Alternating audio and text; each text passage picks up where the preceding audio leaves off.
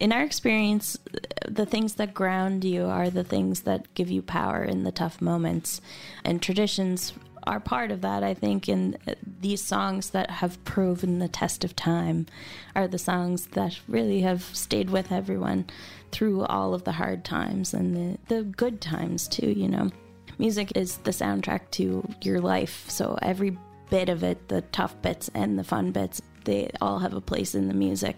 I think if you can come up with music that reflects who you are, you'll never be lost in a way. I'm Peter McCulley. Sisters Cassie and Maggie MacDonald are a traditional music duo. They have 17 Canadian folk music, East Coast music, and Music Nova Scotia awards and nominations. We caught up to them recently as they played stops in British Columbia. Cassie and Maggie, when Today in BC continues.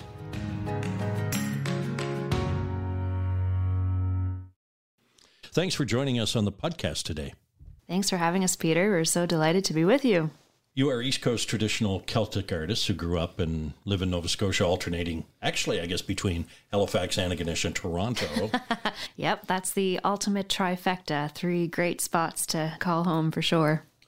Is there a tradition of musicians in your family? Absolutely. We're very lucky. I think the East Coast has that stereotype of generations of musicians passing music down from grandparent to grandchild, and we certainly are part of that. We're very lucky to have our grandfather be an incredible fiddle player who in turn inspired our cousins, and then I learned from them as well. So very much a family business sort of operation. So that's Hugh MacDonald? Mm-hmm. Hugh Angus MacDonald, or nicknamed Hughie number 11. He was one of the first fiddlers to record his music on the old 78s at the time. Yes, very cool. He took 2 trips. The first one was 1935, and he took the train all the way to Montreal. And over the course of 2 trips, he recorded 6 78 LPs of traditional fiddle music. And they're some of the very first recordings that we have of this style of music. It's pretty incredible to think of that journey. We get nervous and anxious going into the studio, and it's just a 40-minute drive. But to take that train ride and to have that playing on your mind and never having had any studio experience before, and of course, at that time it was 1 take. You had to really nail it. I think of that journey that he took all the time and what must have been going through his head before he went into the studio, and the energy that is in those recordings, even though the technology was what it was at the time, it still comes across as very lively and no nerves or anything. So that's always been an inspiring story for me to think about. I bet it was a good ride on that train up to Montreal, a party train, wouldn't it? Yeah, I don't know. That's another thing that would be interesting to be a fly on the wall. Came before our time, but it's a pretty magical time in music when the first recording started coming down the pipeline, and the inspiration was a whole new way to preserve music and share it. Yes, because in the 40s, a number of the radio stations in Nova Scotia used to cut the big 78s. But of course, it was not the studio type of acetate they were using. But still, that was probably the only way for anybody to do that on a budget. Yeah, amazing. It's good fuel for fame as well. I understand your parents have a British Columbia connection. Yes, their love story is quite romantic. They dated when they were younger and then fell out of touch. And our father moved all the way to Vancouver. They weren't in contact for a long time. And our mom decided to fly out to visit him on a whim. And then they were married, I think, later that year. So the British Columbia air was rife with romance at that time. We're chatting as you're on a West Coast tour that'll see you do some dates in British Columbia, some in Alberta, and then you're heading down to the United States. I take it you spend a lot of time on the road. If we back up and take out the pandemic, you spend a lot of time on the road. Yes, please, let's do that. Yeah, just before the pandemic, we were starting to slow down a little bit. We were doing more targeted touring. And then with the 2 years off, we racked up all these debts and we want to come back to every territory that we've ever been to. Racked up debts? Yeah, in more ways than one. We wanted to be back on the road, visiting all of our friends and getting back to what we love the most. I think being off of the road really made us miss the connections that we have with people all over the world. Mm-hmm. It's good to be back on the road. Absolutely. Yeah, it's been a true joy to see everybody again and play the songs. It's not the same when you're in your home playing alone. Shall we assume you get along pretty well in close quarters if you were in a car together driving all over North America? Yeah, I think we have very similar goals. We want to make music for a living, and we run a business together. You have to compromise is certainly part of it, but also creativity and humor. We inherited some great sense of humor from both sides of our family. So I think that we're able to laugh, and we've been through a lot. And so we know nothing is ever so catastrophic that you can't get through it and figure out a solution. So that's the main thing that keeps us from getting at each other's throats. Yeah. Maggie, what instruments do you play and what role do you have in the duo? I started off with piano as my first instrument. Well, actually, I started on fiddle when I was about 3. But Cassie's 2 years older than me, and she was 2 years more wise on the fiddle. So I wanted to have my own little corner of the room to experiment. And that was the piano for me. And so I started when I was 5. And then I was always struggling to carry the piano. I'm only 5'1", and carrying the piano around was quite the chore. So I wanted to upgrade to a smaller instrument, and that was the guitar. So when I was about 16, that's when I got my first real guitar, and I was able to join in on the sessions and be a part of that. And the singing came with the guitar. It's always been a passion of mine. So the guitar and the vocals are the main source of my musicality these days. Cassie? I'm the family fiddler. We have generations of fiddle players, and so I was very lucky to start off when I was super young, and then took lessons from our cousin Kendra McGilvery. We just were so lucky to grow up surrounded by such incredible influences and to have our heroes be literally related to us. Yeah, the fiddle has been my true passion, and we've recently delved into Maggie's become an incredible vocalist, so singing has really taken on a new element of our live show and our recordings. And then together we've graduated onto songwriting. So it's been a really interesting evolution musically for us, starting as instrumentalists, then going to singing, and now songwriting. So it's never a dull moment when we're creating. Are you both songwriters? We do a lot of co-writing. I would say Maggie is the main writer, but when we write together, she'll often come to the table with an idea or some kind of a theme or a melody, and we'll workshop it together for a couple days. And it's like we've listened to so many wonderful songwriters talk about their methods and their kind of way of approaching things, and we've narrowed it down and come to a strategy that works for us, which is taking older melodies or old poems and trying to reimagine them in a contemporary way. So it's been working so far, and we're really happy with what we've been coming up with. Amongst your various tunes that I've listened to on your albums and on YouTube and whatnot, there are some Gaelic tunes. Did you two learn to speak Gaelic or learn the tunes? It's really interesting, the history of the Gaelic language in Nova Scotia, as there's a huge population of Scottish immigrants who settled, especially in northern Nova Scotia. And as some languages go, Gaelic was considered sort of second-class language, and the older generation thought they were doing a disservice to their children by teaching them Gaelic because they thought it wouldn't help them get a job in the modern kind of world. So almost within one generation, it was lost as a common language. So our grandparents understood it, but they didn't necessarily speak it. And then with our father and mother's generation, they don't speak it at all. So there's been a real effort to have a resurgence, and Maggie studied it in school actually as her second language. But, you know, we aren't fluent, but I think that the cadence and the idea of the language just permeates all aspects of the music. So it's quite a beautiful connection. And we often talk about going to the Isle of Skye for a year and just doing full immersion, and then we'd be able to talk in Gaelic and no one would understand. Would that be before or after the distillery tour? I think we could do them both. Yeah, maybe the distillery will help with the Gaelic. You never know. Do you have an X-ring? Is that where you went to university? Do you know what? We actually escaped the St. FX and went to Halifax and to the big city. And so we played a lot of music while we were in university, and eventually it took over. Our first album was released my last year of high school, and that got our foot in the door with the music community. And then we started really playing shows and traveling down to the States during my first couple of years of university. And we took 1 year off, which extended into several. And so no ring for me. You were talking about learning Gaelic or learning the Gaelic tunes.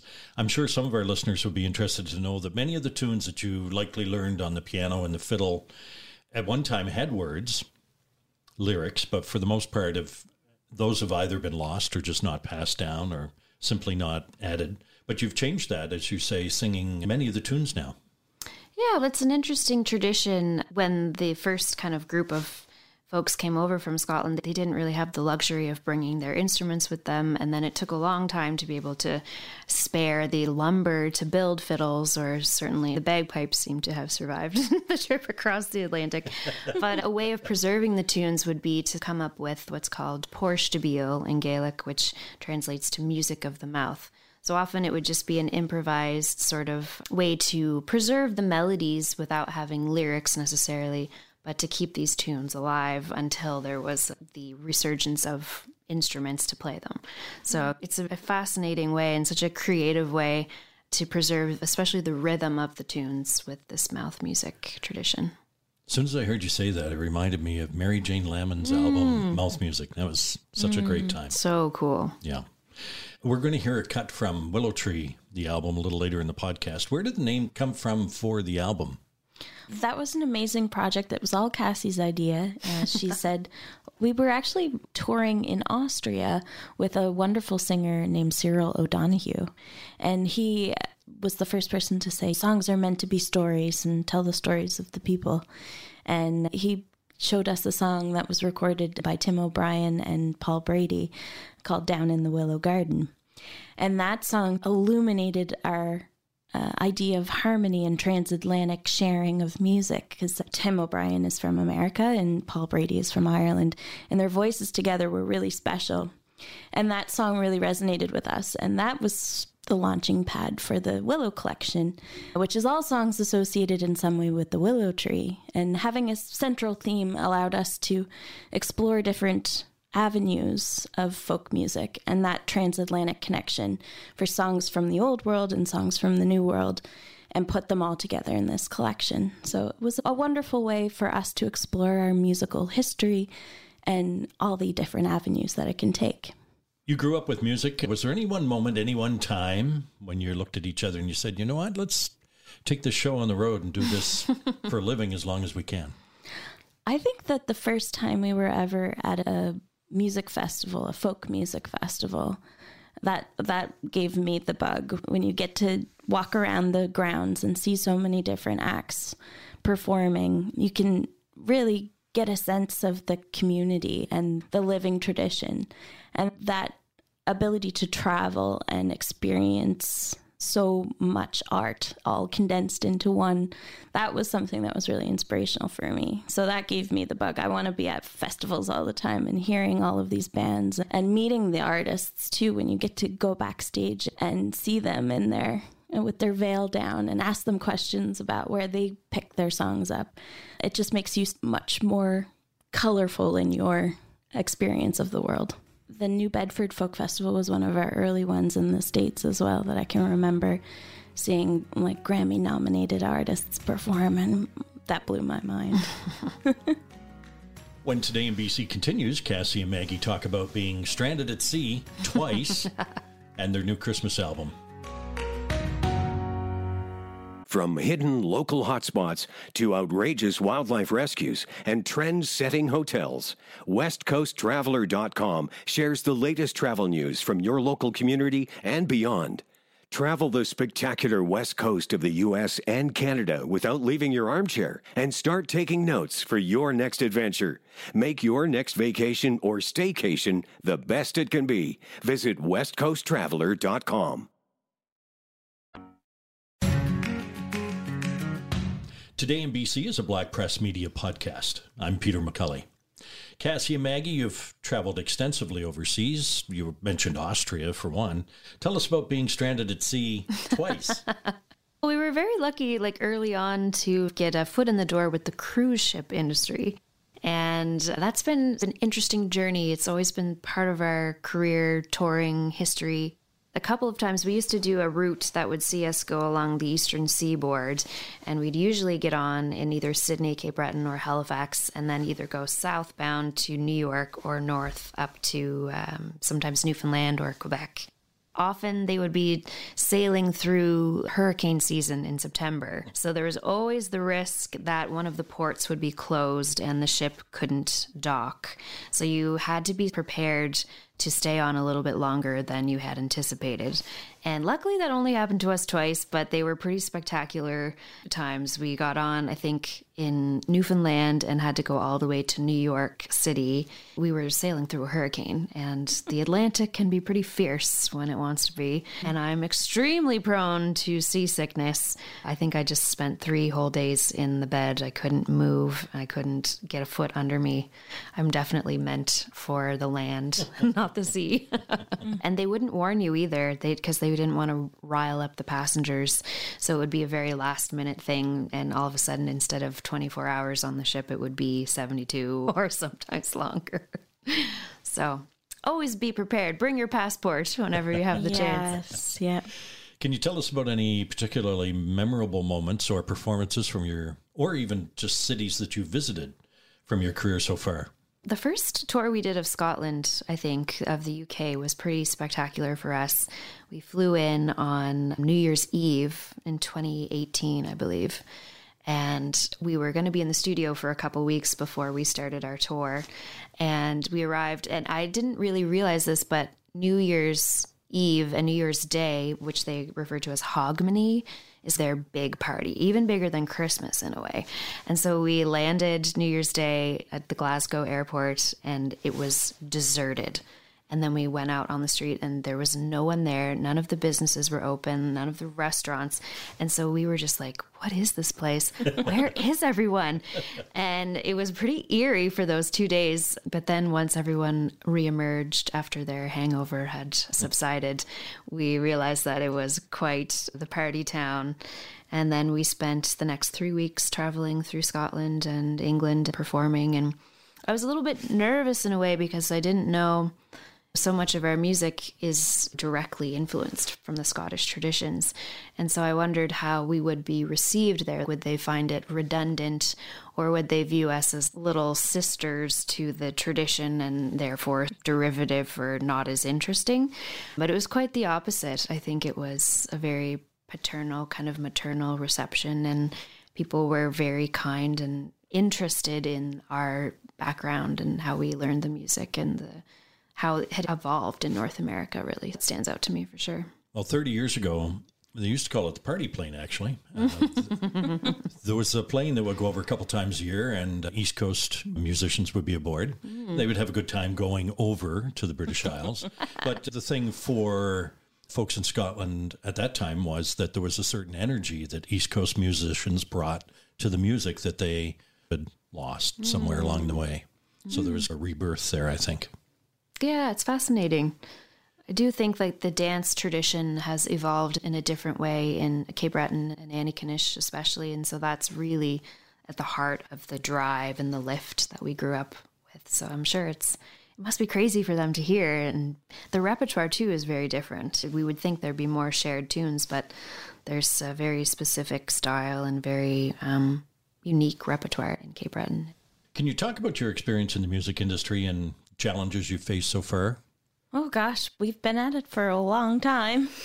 We just celebrated our gig-iversary, we say, is January 25th for Robbie Burns Day. That was our first ever paid gig when we were 7 and 9. So we're quite a bit on after that. I graduated high school in 2011, so it might give you an age range idea. Our first record came out that same year, 2011. This last couple of years during the pandemic has really been a curveball that nobody saw coming.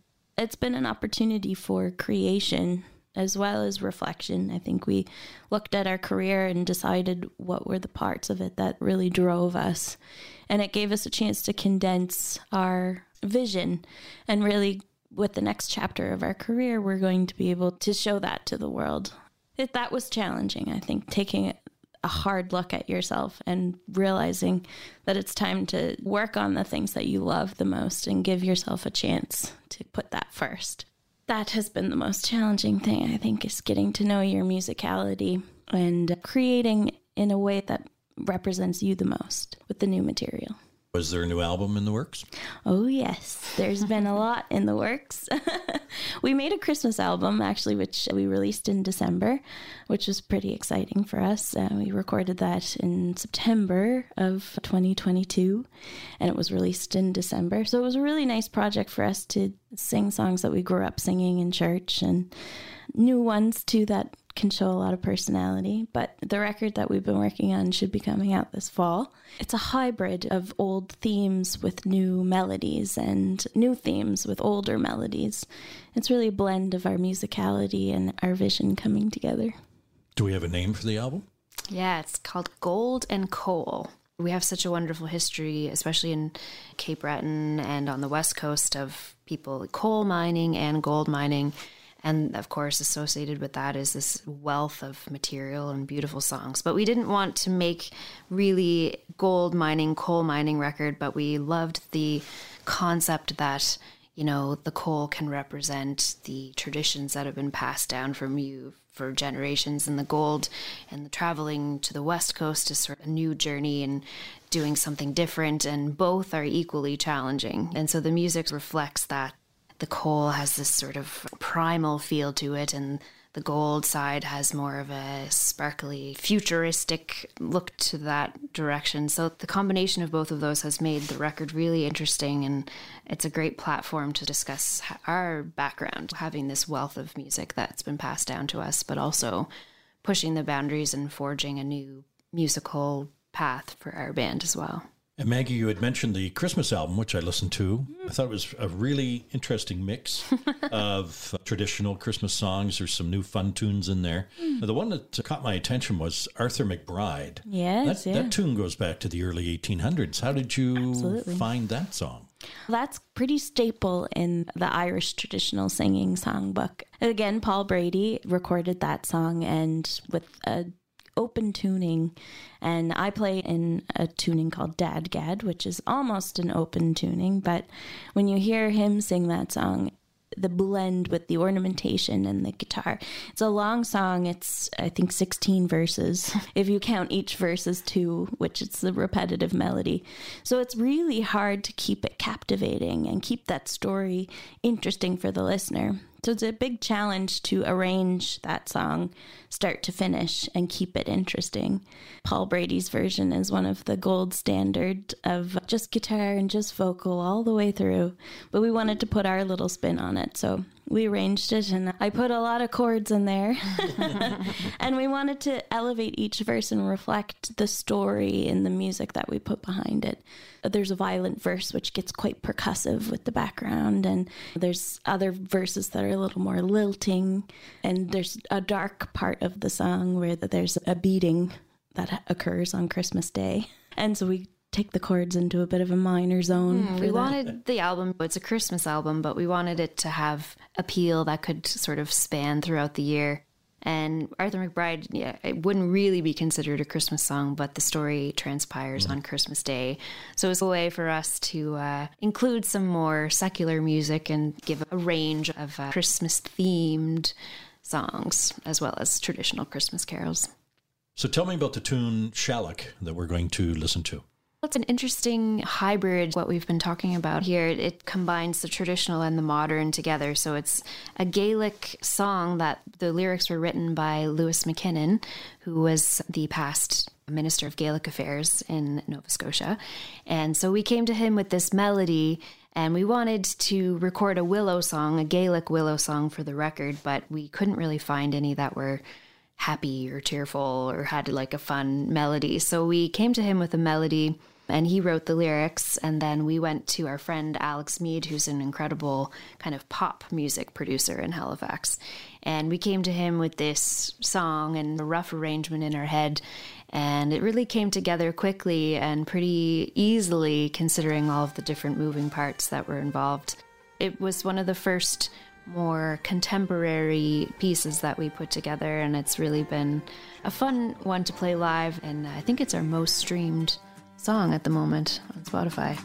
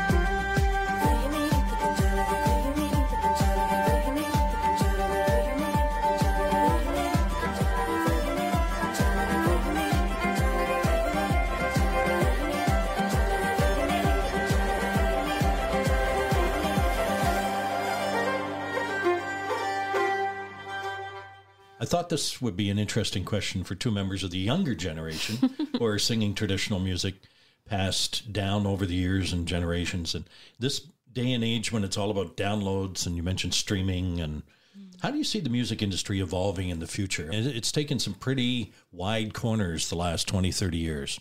That's for sure. That's a great question. I think that it's really hard to predict what's going to come around the corner for sure. But in our experience, the things that ground you are the things that give you power in the tough moments.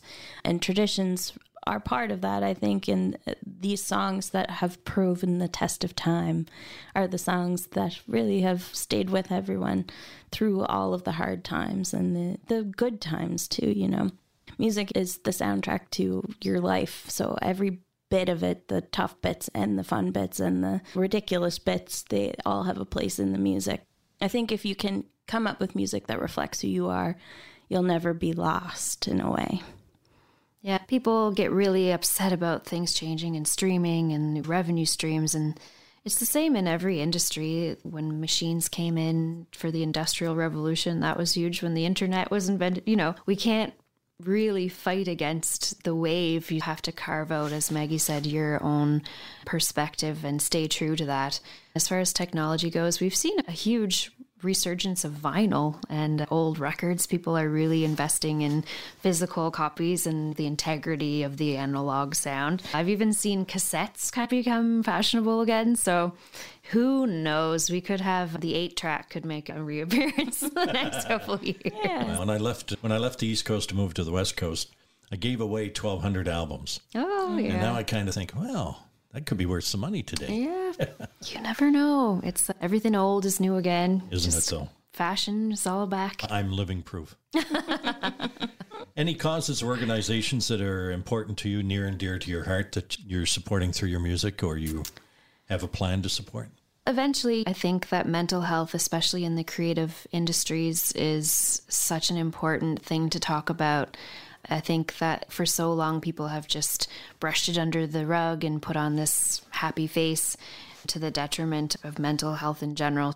Especially these days, I see everybody really being willing to talk about it, talk about their personal struggles, and to normalize it as a conversation. So to me, that's extremely important. And I think that down the road, when we have a platform, we would love to be able to use that to help folks out and to use our own experiences as a way to promote those causes. Especially when you live a life that involves so much travel, I think that it's hard to get the help that you need when you're constantly in motion. Especially with the sort of provincial territories of like mental health organizations, there's certain things where they can't serve you if you're online in a different province. So things like that, tougher when you're a nomadic human. And those are often the people that need that support the most. We're always looking for links that can help connect us. And with mental health discussion, that's very important. You mentioned being back out on the road. It feels good. And you mentioned being nomadic. So I'm going to ask you, you probably have a couple of favorite diners, drive-ins, and dives that you've run across here, there, and everywhere. You've been all over the world. We're so lucky. You know what? Our hometown pub in Annikanish, Piper's Pub, they have the best brunch ever. And their Caesars are like $3.95. And when we get to go home to Annikanish and everybody crowds into Piper's Pub, that's my favorite. It's such a vibe in there, and we've been to so many Kayleys over the years. He just brings back so many great memories. That's my spot. We were also just in Bellingham, and years ago we played a venue called the Green Frog, which was a wonderful night for us because there's a Texas swing band on after our show that we got to stay and learn a little bit of Texas swing. But they had a grilled mac and cheese sandwich that I've never forgotten. Wow. And the venue has since closed, and we were just back in Bellingham, and I was first on my list. So now I'm going to have to look for my grilled mac and cheese somewhere else now. I'd like to thank Cassie and Maggie MacDonald for being with us on this edition of Today in BC. If you have suggestions or comments, send a voice message to podcast@blackpress.ca. You may be part of our podcast mailbag segment. You'll find Today in BC podcasts on iTunes, Spotify, Amazon, iHeart, and Google Podcasts.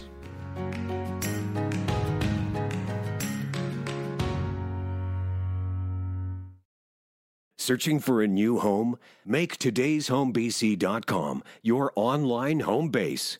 With easy-to-search listings and connections to local realtors, everything you need is under one roof.